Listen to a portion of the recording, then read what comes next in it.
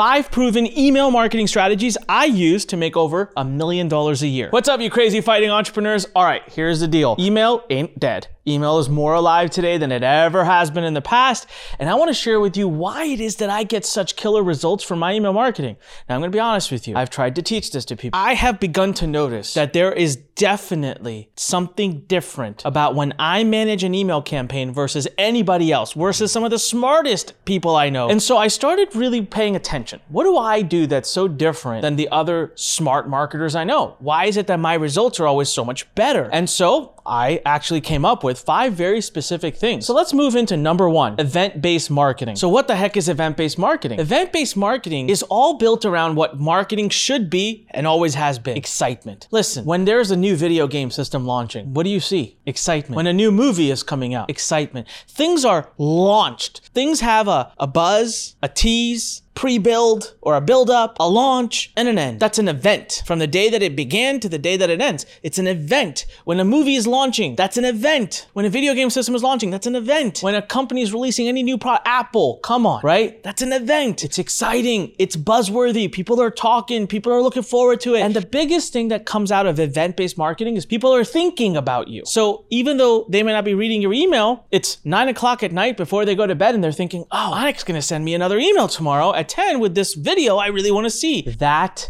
is gold. That moment, that little 10 seconds of real estate you had in their mind is gold. But you don't get that when you're just sending out newsletter 1, newsletter 2, newsletter 3, newsletter 4. Unless your newsletter is like epically good. I have never in my life looked forward to a newsletter. When it comes in, I'm like, okay, cool, but I'm not sitting at 9 o'clock at night thinking about it. So with an event, you can do an event around anything. You might say, well, Anik, I have a product that's evergreen. That's okay. Look, you can still do an event about it because maybe you say, hey, for the next 2 weeks, we're going to be talking about this topic. Now, when I say there's an end, I don't mean there's an end to your product. There's just an end to the event. Hey guys, we're done talking about this topic. Right, we're moving on to something different. It's still enough. It's not the best ending, but it's still an event. Maybe you do a giveaway. It doesn't always have to be around products you're selling. You're doing a 5-day, leave a comment under this video, we pick random winners giveaway. It's an event. It's again something that people are getting excited about. They're talking about, they're engaging with, they're commenting, they're opening, they're clicking. Event. Remember one rule I have about email marketing, and that is it should be exciting, it should edify, and it should get to click. What do I mean by that? Exciting? Well, we just went over that. Edify, what do you want them to do on the other side? That's all an email is supposed to do. Stop trying to sell a product in an email. That's the job of the site. You're supposed to let them know what you want them to do. What do you want them to do on the next page? You want them to watch a video? You want them to fill in a form? You want them to take a survey? You want them to, I don't know, register for an event, like a webinar? Tell them what to do. Do that in an email. Call it edify. And the third is click. Get the click. So event-based marketing, take anything you're doing right now and twist it and turn it into an event. Your results are going to double. Okay? Listen, I also want to take a moment to share one thing before we continue on. That was number 1. I'm going to move on to a few others. I email a list of about 500,000 to 1 million people at any given day. I have a big email list. So please know that this $1 million number, okay, and I actually make a lot more than $1 million, but this isn't a number I'm trying to make you feel like, oh my God, if you use these 5 strategies, you'll make $1 million by tomorrow. No, you have to have a big email list, right? So I think these numbers are very helpful, or these strategies. Once you have an email list of about 10,000 or more, maybe even 5,000 or more, you're not gonna make $1 million with a 10,000 person list just because you watch this video or listen to this podcast. So can we just be like, yes? Yes? Okay, good.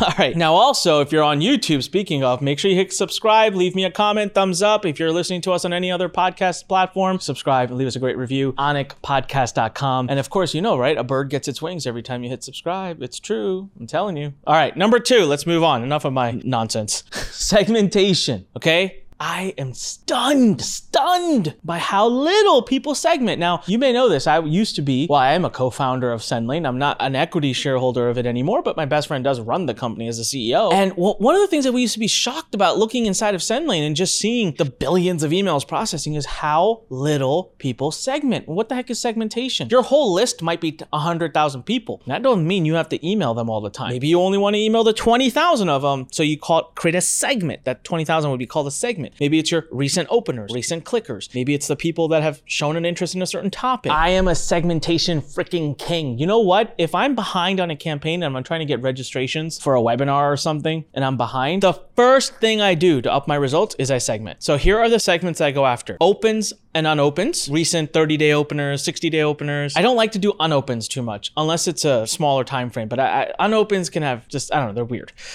Clicks and unclicks. So I love going after people who've clicked but maybe not registered, clicked but maybe not watched the video, but even better, I love to go after the people that opened and didn't click. That's an awesome audience. Note that again. Opened my recent emails but didn't click. Love going and sending an extra 1 or 2 emails in a day to them. Number 3, topic driven. So in Learn, we've sent so many emails about so many different topics. I kind of know which segments like the copy topic, which segments like the Facebook ads topic, which segments like the YouTube organic topic, and I'll build a whole separate segment out of that so I can get an extra email out to them that's a little bit more specific in conversation. Number 4, I love going after recent openers. So a 30-day open. So let's say I send a 100,000 person email list in the morning. I'm not happy with the results. I'll log another one at 6 p.m. or 7 p.m. That's going to go only to the 30-day openers. That's it. To the 30-day openers. That's it. Or the 60-day openers. All right. Number 5 here is the clickers. 30-day or 60-day clickers. Number 6, the past active registrants. So if I'm running webinar, I'll take everyone who's registered actively for a webinar in the last 2 months and create a separate segment. It's not a big list. Maybe it's only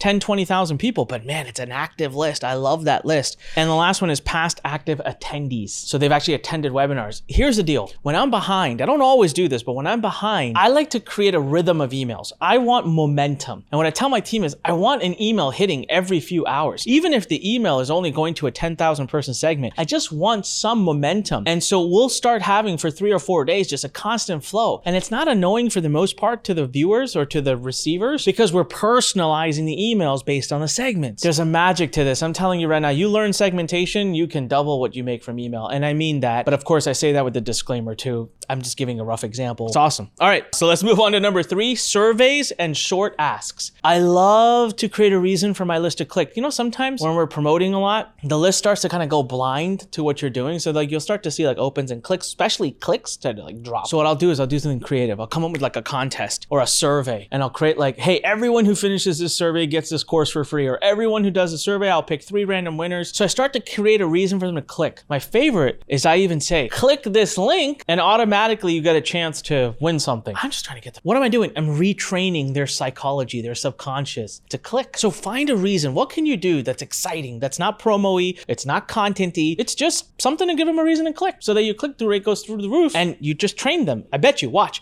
your email list for the next week or 2. You kind of see your click-through rates go up a little, right? I don't overdo this because then you lose the impact of it every once in a while.